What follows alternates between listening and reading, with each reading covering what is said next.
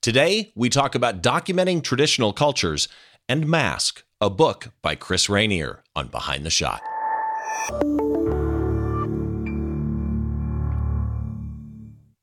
Hi, once again, welcome to Behind the Shot. I'm Steve Brazill, your host, and this is the show where we try and get inside the mind of great photographers by taking a closer look behind one of their shots, from conception to completion, and all those stories and challenges that happen in between. Before we get into today's guest, and today's guest is, I say this often, but this one really fits.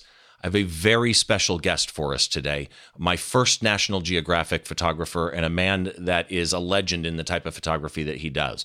So I want to remind you that the show notes for this show and any show that we do here on Behind the Shot, they are available for you at behindtheshot.tv. There will be a blog post associated with this show where you will be able to read some information about my guest. And today is the longest blog post I've ever written.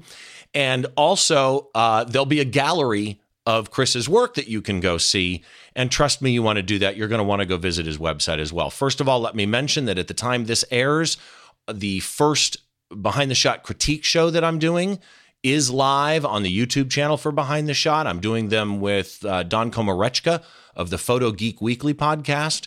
Don and I had a blast doing it. We went through 22 images. We went way longer than we planned. The next one, I promise, will be shorter and less images. But go check it out. It's at the Behind the Shot YouTube channel for seeing the critique show. I just lost my train of thought, which was really weird to do on camera. If you want to get your picture into that critique session, it's easy to do. Go to Flickr. Sign up for an account on Flickr, and it can be the free account. This isn't going to cost you anything. Join the Behind the Shot group, and then submit your image to the group, and make sure that you tag it with BTS Critique. If you don't want your image critiqued, submit your image to the group anyway. But we only critique the ones where people ask by tagging it with BTS Critique. Something else I wanted to mention to you that just came through my email today. As you may very well know, I'm a fan of Platypod. And the folks over at Platypod sent me an email to warn me ahead of time that their Black Friday sale is live now, and they have like 3 different really cool bundles. I'm not going to try and give you all the details right now. I just want to let you know, if you've ever considered buying a Platypod, and I love them, head on over to platypod.com and check out the Black Friday bundles that they've got. And that brings us to today's guest. Now, first of all, let me just say, Chris Rainier, welcome to the show.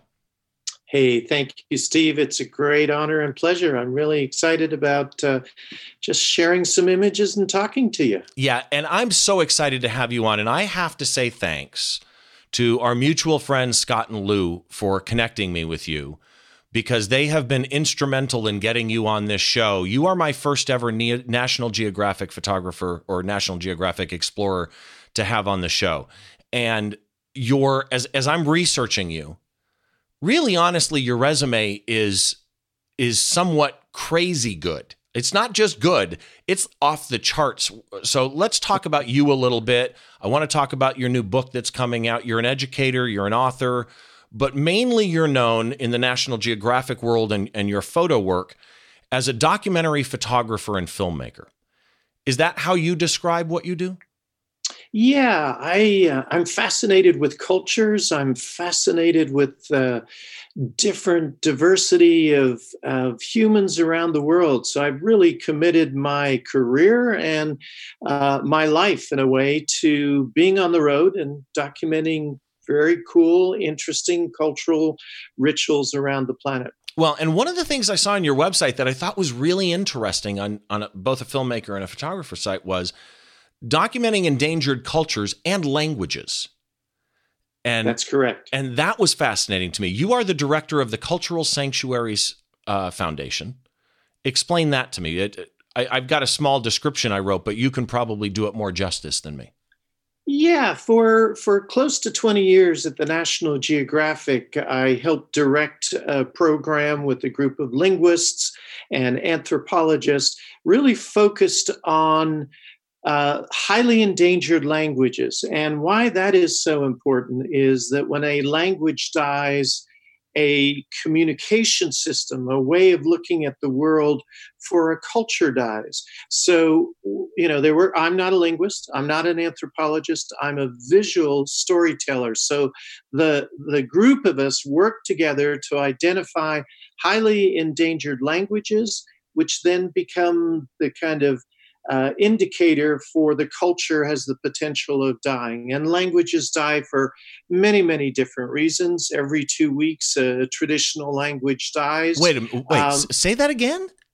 Every 2 weeks, there's somewhere around the planet that an elder, a traditional wisdom keeper within a community, passes away.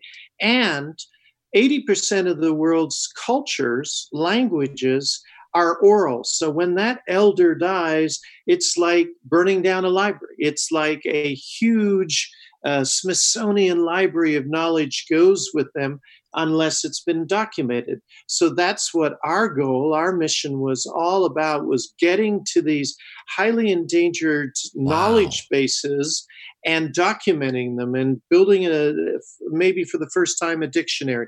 And my role in that was to do the visual component and the video component of rolling the video when we were interviewing these guys and archiving it for future generations. And this is the Enduring Voices Language Project? That is correct. Okay. And so go ahead. No, I was just going to say, that's fascinating to me, that statistic that you threw out. You're also the director of the All Roads Photography Program. You're an editor for NG Traveler. Correct. And I have to say this, and I should have made sure it was okay to say it before I got you on, but I'm going to anyway. You were Ansel Adams' last photographic assistant? That is correct. So I had the you great took privilege. Pictures with Ansel Adams. I did. And it was a great, great honor. I was just a little whippersnapper of 19 years old. I had just graduated from photography school in Santa Barbara, California. And he, of course, lived in Carmel, California. And so I was asked to be his assistant. And so it was a remarkable education, remarkable privilege to be around such a great mind, a great educator, teacher himself.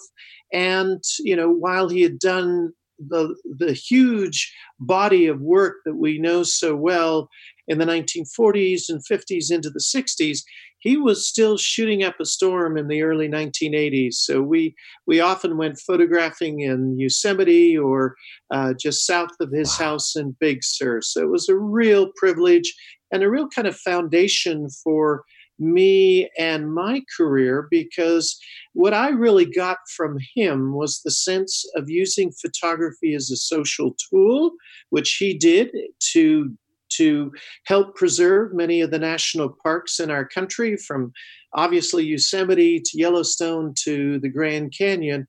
And yet all of his photographs were beautiful. They were art pieces. So I began to truly understand that you could create art and photographic art, but yet still have a social message and a social agenda.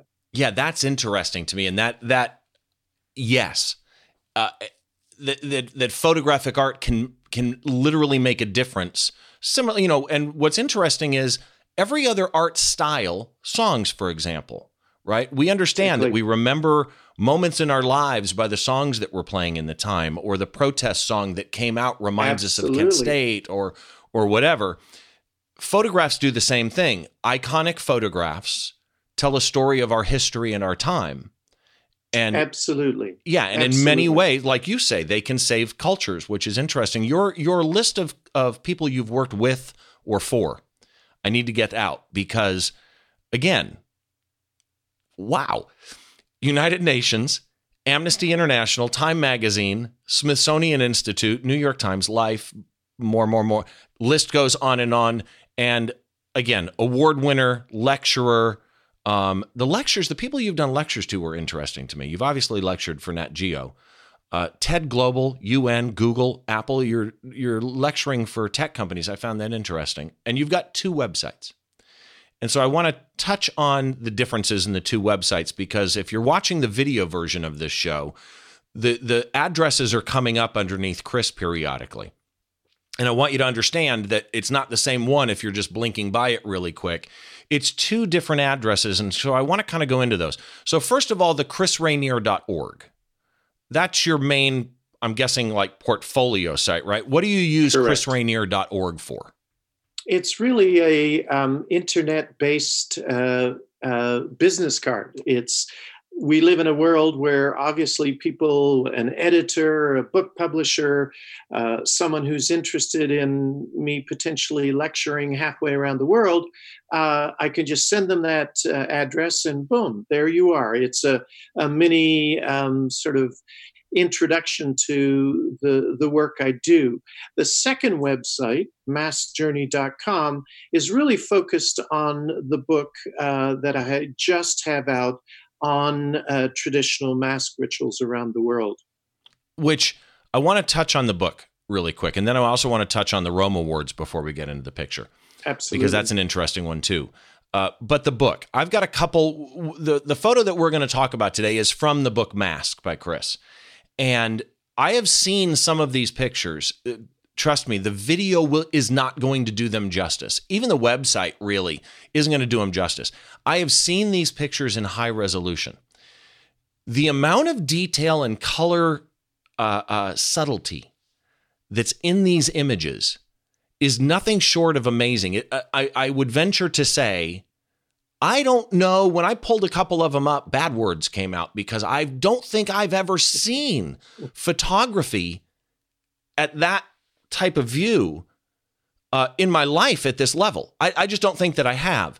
So I'm going to pull up, I've got not the one we're going to talk about, which is from the book, but I've got like 4 or 5 other shots that I'm going to put up. And while I put them up, just to give people a taste of the book, tell me about the book a little bit, and I'll just show these while you're talking about the book. Okay. Because the book is a fascinating idea to me. So tell me about the book Mask. Okay, thank you. Well, as I put into context before, my life's mission is really about documenting traditional cultures and cultural rituals around the world. So I really have focused on the many variations of how those rituals manifest themselves. And of course, being a photographer, it has to manifest itself in a visual way and a fascinating way. So my photographic career, once I left the Ansel Adams studio, was very shortly, I ended up in New Guinea, which is an island just north of Australia. It is truly where Stone Age cultures still exist in a way where, the primordial us, the primitive, if you want to use that word, us still exists. People that live on the frayed edge of the map of traditional societies, men and women that have one foot out of the Garden of Eden, so to speak, and live deep in these forests. So I went there on assignment in 1985, fell in love with the culture and what I saw and the potential, and I decided to spend the next 10 years of my life for 6 months of each year in between assignments and living there and photographing all the different rituals. What manifested itself again and again were traditional mask rituals, these masks that were made of the forest, the wood, the bark, the leaves, the berries, the shells on the beach. And I fell in love with what are these masks? Why do we wear masks? And where else do we wear masks? And so basically from 1985 until this book got published literally this September, it's been a 30-odd year journey in search of the meaning of the mask. Since the dawn of mankind, we have been asking the question, who are we? Why are we here? And what is my purpose? And I think masks play an integral role in discussing that question in different traditional cultures around the world. And what's interesting, I've been putting these images up, and I've got a bunch of them, the one on the beach, the one in the snow. And right now I've got the one up that's the actual cover of the book. Yes. And what's interesting to me is the variance that you see in the designs. And then when we get to the image that we're going to talk about today, Again, each one is so unique and so different. If people want to buy the book, where do they go? Well, I'm always for supporting your local bookstore. Depending on where people live, if they have a great sort of art boutique bookstore, they can certainly order it. If you live, on the moon or the small little community in the middle of nowhere, certainly Amazon carries it. So it's widely available. Amazon, it's at Barnes and Noble. So, but it's wherever you get books, pretty much. And if they don't have it, they can probably order it. And just to remind people, quickly, maskjourney.com for Mask, the book by Chris Rainier. Right. And that's singular tense, mask, not masks. So not masks, mask. And exactly. It's all caps, just the word mask. It's not the mask, it's just mask. That is correct. I want to touch on one last thing before we get into the shot. And sure. I'm fascinated by what you do. And there's an organization called Rome Media. Yes. And they're doing the Rome Awards. And Rome is an interesting organization. I believe Travis Rice, who's one of the judges actually with you're a judge there for the Rome Awards, is one of the founders of this. And it's kind of celebrating outdoor adventure and outdoor sports photography. Did I sum that up right? How?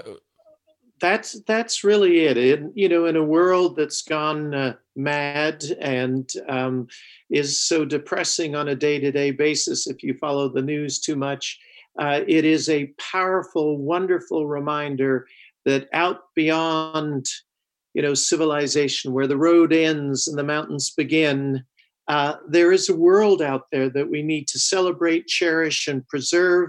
And Rome identifies that and celebrates that, rejoices in humans just getting out and going skiing, climbing, biking, fishing, just sitting on a mountain and taking in a beautiful sunset. The world is a remarkable place, and we need to celebrate that. And that's what's so great about Rome. It does that so very well. Yeah, and on the website it says chronicles outdoor adventure and sports, but really, as you look through the website, you'll realize it's not chronicling. That's too dry to me. It's really celebrating it. It reminded me when I went to the site, I had a guy on my show recently named Andy Day who writes for F-Stoppers, and he photographs parkour, right? Outdoor building climbing, but he does it outdoors at these old, monuments in ex-Russian, provinces or countries. And it's cool. And it's fascinating, and he would be fascinated by this. Your judging panel is insane. Just to give a couple names out, Chris Rainier is a judge, Travis Rice is a judge, Ron Dawson, Chase Jarvis, all judges. So go check it out. I put the website up a little while ago, but let me just say it for the audio listeners. It's Rome, ROAM, romemedia.com. And if you go to romemedia.com/awards, that will tell you more about the competition and the awards and all of that types of thing. So, and if I could just quickly you want, say, man.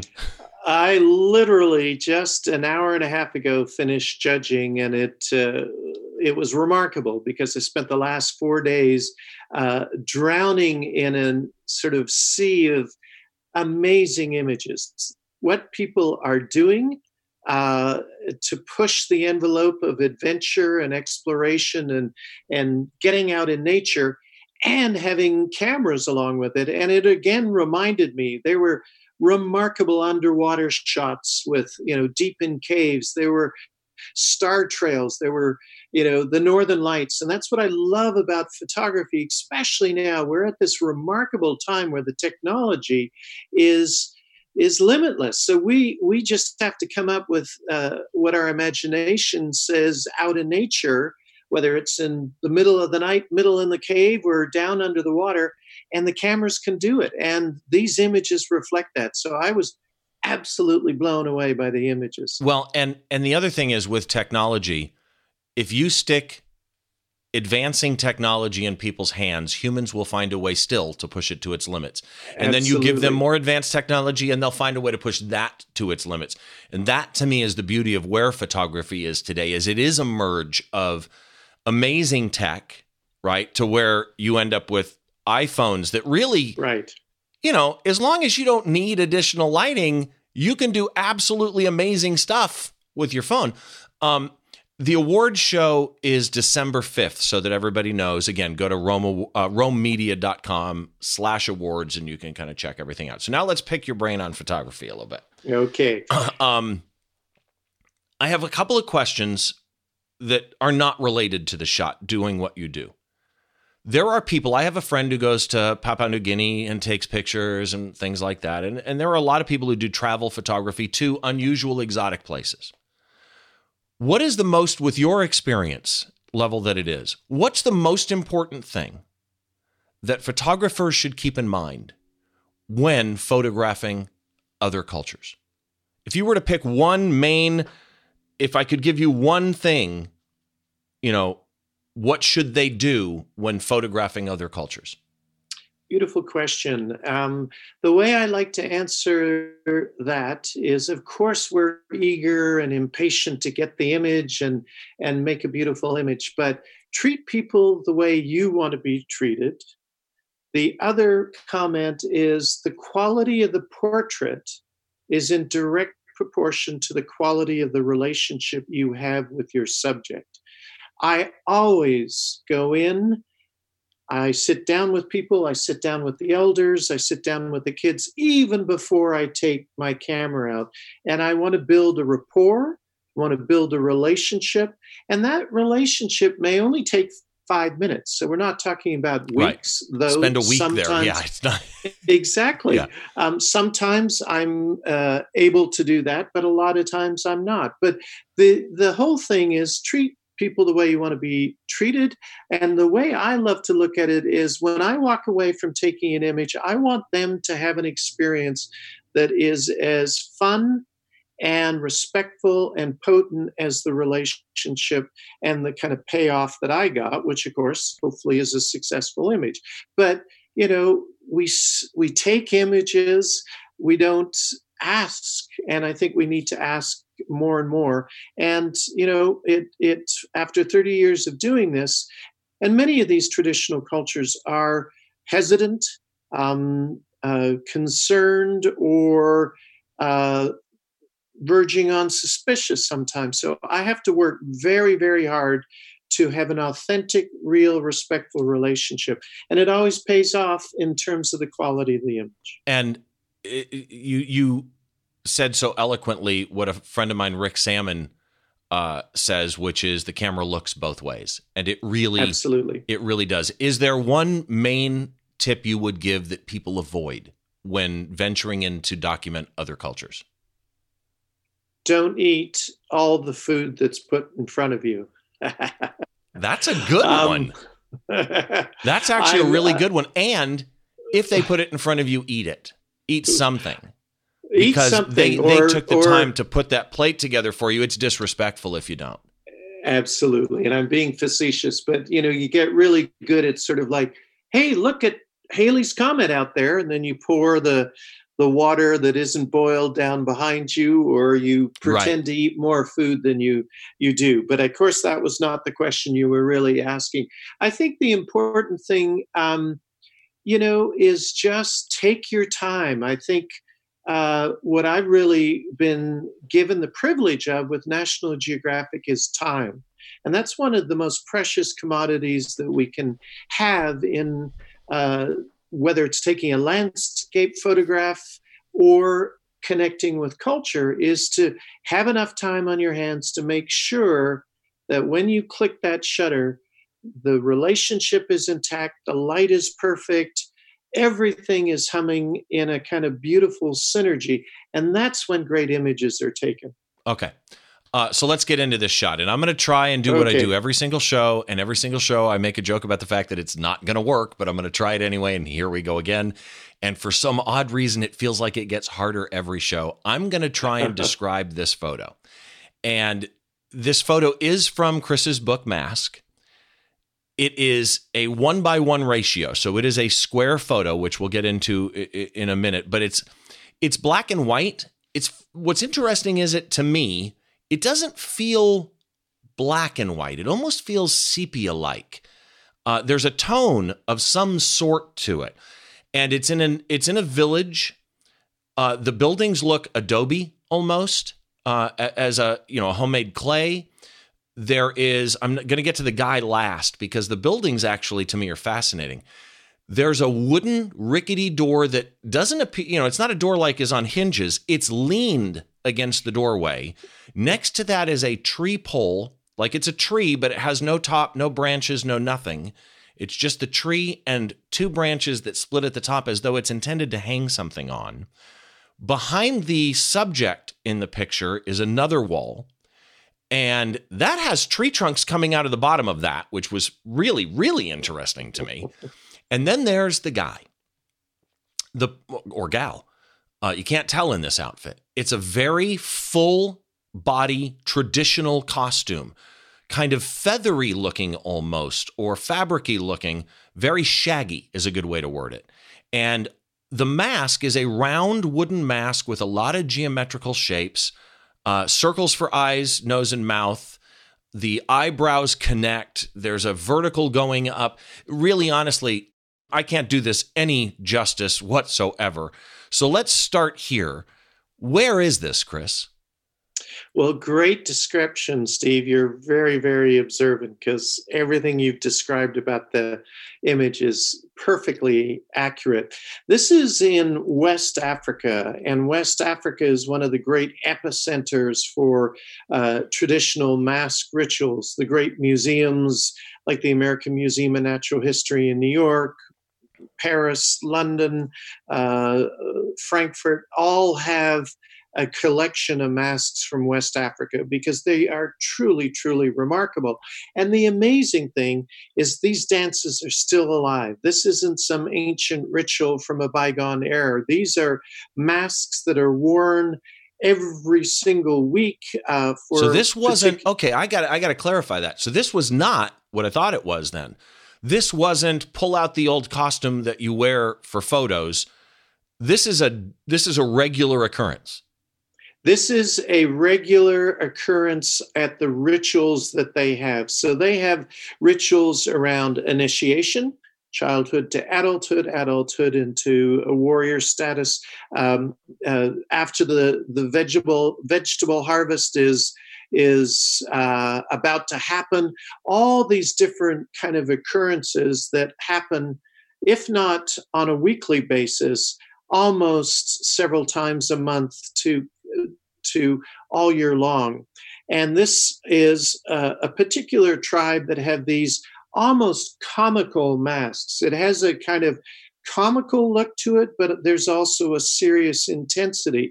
And in fact, all of the masks in this area were so respected by artists like Picasso that they said at the time that the Cubist movement started that they were profoundly influenced by a number of these masks. And you see the geometric patterns around the face. There are other examples in the book of this very kind of linear, modern-looking designs on the mask rituals. So there are butterfly masks. This is the sun mask. It looks like the face of a sun. And so these masks represents different gods and goddesses that essentially the shaman who's wearing the mask is in communication with the gods. And this is like a conduit to the spiritual world to kind of keep everything in balance. So there isn't a famine or there isn't a flood that destroys their crops. But again, the real thing here is this is alive and pulsing and still happening in the 21st century. When you went to this village, and that explains the adobe type buildings behind it, that this is in Africa. Right. And I would have guessed Africa probably. And those of you that see the picture will know what I mean. And the Picasso thing was interesting because I do see the cubism and the geometry involved in this thing. Yes. The detail is just insane here. I mean, absolutely insane. You've got to see this, people. Go to the website, behindtheshot.tv, find the blog post for this, or go to massjourney.com and you can see it there. Although you won't know which one it is, so just look at all of them. Was he wearing this? Did you ask him to put this on? This was a particular ritual that I knew was going to happen on a certain set of days. The way I work is that I will find what I call a fixer in a particular country. So, the great thing about working for National Geographic is you have a remarkable Rolodex of photographers that have worked all over the world. So I can call up someone who's done an assignment in West Africa and say, hey, who did you work with? You got a good ground operator. I'll email them and say, look, I want to photograph these masks. Tell me when they're going to have a festival or ritual.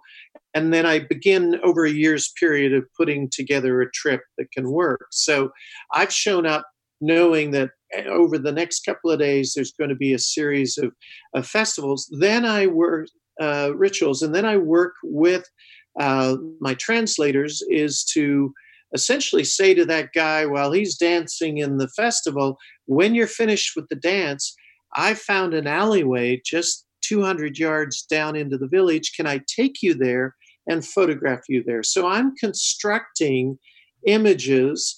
And I think it's really from my Ansel Adams days where I've created a set. I often say that what I've done is create the stage, and then I bring in the actors. So right. the composition, that door, the angles are not an accident. Even the space above his head, there's a precise space there. And when we get to composition, that's one of my questions for you. So I'm going to come back to that in a minute because sure. There's some compositional things in here that are fascinating to me. But again, the detail. What was this shot with? So I love Hasselblad. It is just a sublimely beautiful camera.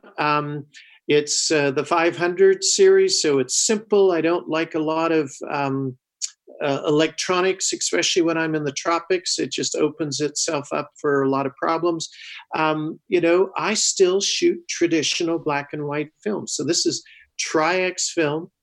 I had it developed, and then I get a proof sheet. I pick out the particular negatives. I have that scanned, and then I go into a number of things. One thing that you picked up on in terms of the tint, I use Snapseed a lot. Snapseed is a Google free app. You can download it. It's a consumer product, but I love it. It is so intuitive. It has a set of what's called vintage kind of profiles, and I love playing around with that. This, many of these things you can do on Photoshop and Lightroom, but I love the way Snapseed works. So I often will take my black and white images and my color for that matter and slightly tint them, just ever so slightly. So I'm fascinated now with that kind of space where black and white meets color, and the color is so desaturated that it's almost like an old-fashioned autochrome. Right. And then the black and white has just a slight tint, but I don't want to do this heavy sepia or make it look too obvious. I'm playing around with this kind of subconscious thing right in that space where color meets black and white. And which is interesting because as I was describing it earlier, and I said it's black and white, but yet it's not. I didn't really want to come out and say sepia because it's clearly toned. Yes. But yet it's just so tastefully subtle. And the Snapseed, originally, by the way, from the people when it was Nik. And they had Nik Color Effects Pro and Nik Silver Effects Pro. And when Google bought them, Google got rid of that. DxO owns the Nik stuff now, but they kept Snapseed. And I use Snapseed regularly if I'm shooting a concert and I'm shooting for Live Nation or something. When I'm done with the 3 songs that I shoot, they'll often say to me, can I get a picture right away for social media? Well, I'll use Wi-Fi off of my Canon, dump it onto my iPhone, use Snapseed to crop, process, sharpen, tint, whatever, and then email it off to them. It's just, if you really honestly, I still think even though, yes, we have Photoshop on iPad now, and yes, we have Lightroom, I love that app. The lighting in this, it looks like natural light. Is it only natural light? Did you add light? Do you ever add light? So in this particular situation, it is all natural light. I am adamant about not shooting in bright sunshine. I work, and especially when you're in the tropics, 95% of the day is bright sunshine. So I work in that half an hour in the morning and that 45 minutes in the afternoon. And predominantly, most of my shots are in the afternoon, either as the sun has just gone down or it has gone down. So you get that soft bouquet of light. And then when I'm in Snapseed or Lightroom, I want the image to have its own luminosity, its own light. So I'm not fighting the light. I've got this perfect negative or digital file that I can have that luminosity coming through in the image. So I do occasionally use a softbox. So some of the images in the book actually have a light, and it's just a Norman 400B on a softbox, on a monopod, off 45 degrees angle, just barely lighting it. And my philosophy about flash and light is if you can see, if you're aware that it's lit, then you're not using the flash well. It should be that it just adds to it, but doesn't overtake the message of the image. Okay, so you're going to be on every show now. You just took me down the road. So we got out of that yes, you also use Lightroom. Yes, you also use Flash. You like a softbox. Your lighting strategy, I could learn from you all day long and just absolutely love it. And again, the Snapseed thing I just love because it really is powerful. Composition. Well, if I could just tell you a very, very quick story, and I know we've got lots to cover, but to that point and to the point on your iPhone, I actually now shoot a fair amount on my iPad Pro, and I've got Snapseed loaded up to it. One of the reasons is I want to be able to present the image to someone. It breaks the ice. It makes them feel very, very comfortable. I've loaded some software up that it's got a larger file size. I prefer to shoot, on my SLR and then dump it over into the iPad. But very quickly, a very funny story. Way out in the middle of nowhere in Mongolia, this Cossack, he's got this beautiful eagle on his arm. He's out of central casting. He's stunningly handsome with this fur jacket, the clouds. Everything was perfect. I shot it on my iPad just to show him. And I showed him, and I could see he was really excited about it. And so through the translator, I said, I'd love to give you this image. Do you have an address? And again, we're 5 days drive out in the middle of nowhere with no electricity. And I said, I'd love to send it, once I get it printed. And through the translator, he says no. And as he's saying no, he whips out his iPhone. He says, just airdrop it to me and I'll load it up to Facebook. What? And that is where we are in the world now, is that, the amount of images being uploaded on the web is approaching 2 billion a year.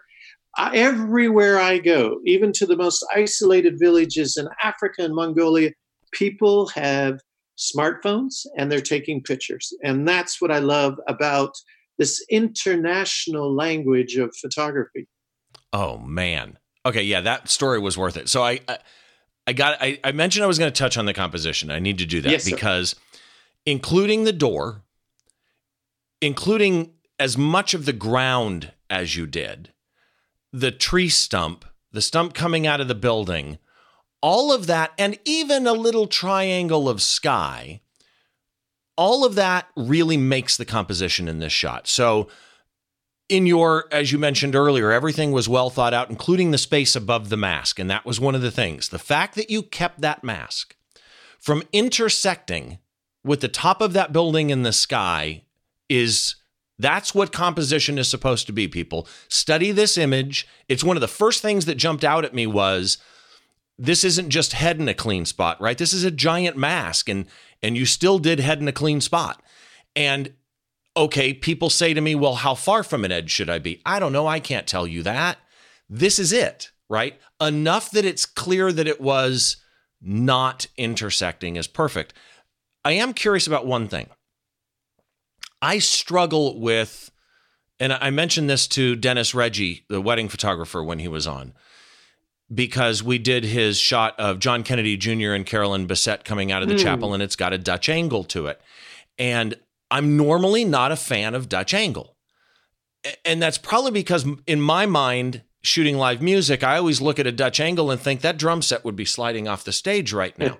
Yes. But the way Dennis used it in that shot is a good example, in that because they were walking out and he was kissing her hand, it added motion to it. Yes. It also, as a side benefit, allowed him to leave a sign in on this 1700s or 1800s, whatever it was, church, so that the viewer could read that and go, oh, this really is an old dilapidated chapel. Yes.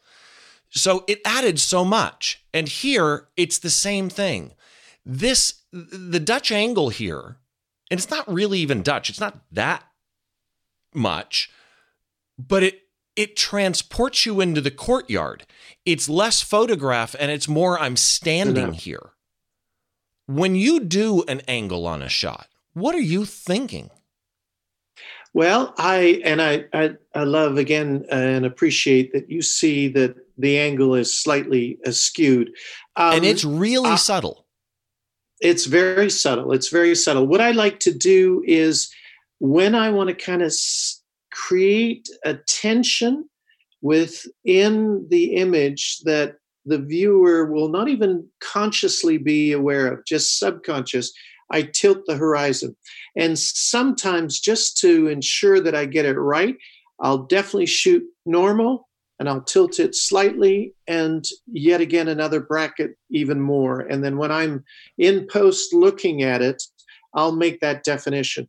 So I was really acutely aware that I wanted the composition to incorporate the mask, the big round mask, but not to have any lines intersect or interfere with the composition of the mask. So I remember vividly, the guy in the mask was very tall. I'm tall, 6'1", but even then I had to stand on my tippy toes to ensure that line behind the mask didn't intersect. Everything in a photograph, for me, again, as I've said to my students so many times, should have an intention, should look like it's there, all the way from the door to the adobe, the slight Dutch, as you call it. I really compose images like a piece of music. Everything has an intention and a sweet spot. A spot for every instrument. And I agree. And to me, I'm so glad to hear somebody say, everything matters, right? What you include in a photo matters so much. But also people should keep in mind what you don't include in Absolutely. A photo quite often has more voice to it, right? Absolutely. Because the wrong thing in a photo that either draws my attention or simply changes the storyline can affect my interpretation as a viewer almost more than the fact that you left something in. So in this particular case, all the things that we've been talking about, including the mask itself, the outfit, the door, the tree coming out of the bottom, the two walls, the Dutch angle, the toning, the dirt floor, the adobe. There's so much in this photo, and yet it's minimalistic. Yes. And that, my friend, is brilliant.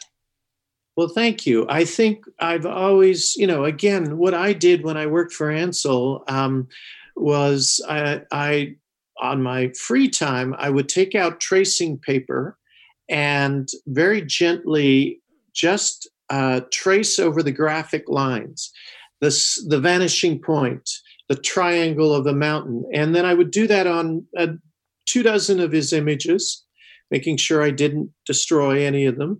And then I would put the images away and I'd line up all the tracing paper. And what I began to visualize was the graphicness of line and design. And I think what I've come up with is a philosophy of reducing the complicatedness of life out there and try and make it very graphic, very simple. What can you take out of an image and still have the message and the composition holding? So it's kind of like I'm spring cleaning. Oh, I don't need that branch. Oh, I don't need that over there. And, I'll move in. I'll turn to the left. I'll turn to the right. I'll lie down on the ground. I'll get up on the ladder. I'll find that sweet spot and decide, oh, don't need that. Don't need that. And what is left that still has a clear intention, a clear message, and a point of view? Yeah, well said. Really well said. So if people want to see more of your work, your normal website, as in portfolio type website, Chris Rainier, like the mountain, RAINIER.org, chrisrainier.org. And for the book, what's the website again for Mask, the book by you? maskjourney.com, singular on both, maskjourney.com, all one word, maskjourney.com. Maskjourney.com. So go check out this book again. I've seen some of these pictures. I've seen a good amount of these pictures that Chris sent to me as we were going to pick the one we were going to talk about today. And the detail is, I'm not kidding. It's like nothing I've ever seen in a photograph. Chris, thank you so much for doing this, because I know you're busy. I know you just got back from Japan. Is that where you were? That's correct. Yeah. So I know that you've been busy lately, and I really appreciate your time. Hey, Steve, thanks so much. It's a real great honor, and you do a great interview. Thank you. Thank you. That means a lot. Thank you very, very much. So again, Chris Rainier, everybody go check out the websites. Let me say them once again, chrisrainier.org, and for Mask, which is his new book, maskjourney.com. Make sure that you go check those out. I want to give you a few more just ideas before we leave today. Number one, Phlearn, they have been kind enough to give my viewers and listeners a discount. So if you're interested in learning from Aaron Nace and the folks over at Phlearn, you can get 20% off a subscription. Behind the Shot 20. Behind the Shot 20 will get you that discount. That is not a paid advertisement. I want to be very clear. They're not paying me to say that. I just really like what they're doing. They gave us the code, and I think that's kind of cool. Also, if you join the Flickr group for Behind the Shot, submit your images to the Flickr group. We're all having fun over there. And if you also add the tag BTS Critique, then we might pick that shot. Don Komarechka, the macro photography genius and the host of Photo Geek Weekly. We're doing our critique shows. Right now we're doing about once a month. We may pick those up a little bit. Excuse me. And if you put BTS Critique as a tag on Flickr, we may pick that picture on the next show and use one of your pictures for the critique shows. The first critique show is up. Those are not in the podcast feed. They're only on the YouTube channel because they're so video-centric. So make sure you go to the YouTube channel for Behind the Shot. You can see that there. Also, if you are listening to this show or watching this show in a podcast app, I've got a favor to ask. If you could run by iTunes, wherever you get your podcast, Pandora, Spotify, iHeartMedia, wherever, leave us a review, both a star rating and a written review. I'd appreciate it much because it does help with discoverability. So that does it for this episode of Behind the Shot, the show where we try and get inside the mind of great photographers by taking a closer look behind one of their shots. All the show notes for every episode are up at the website at behindtheshot.tv. You can always reach out to me if you've got questions, if you've got feedback, if you've got comments. You can do that on social media. I'm usually on Twitter and I'm usually on Instagram. Other than that, thanks again for joining us, and we'll see you in the pit.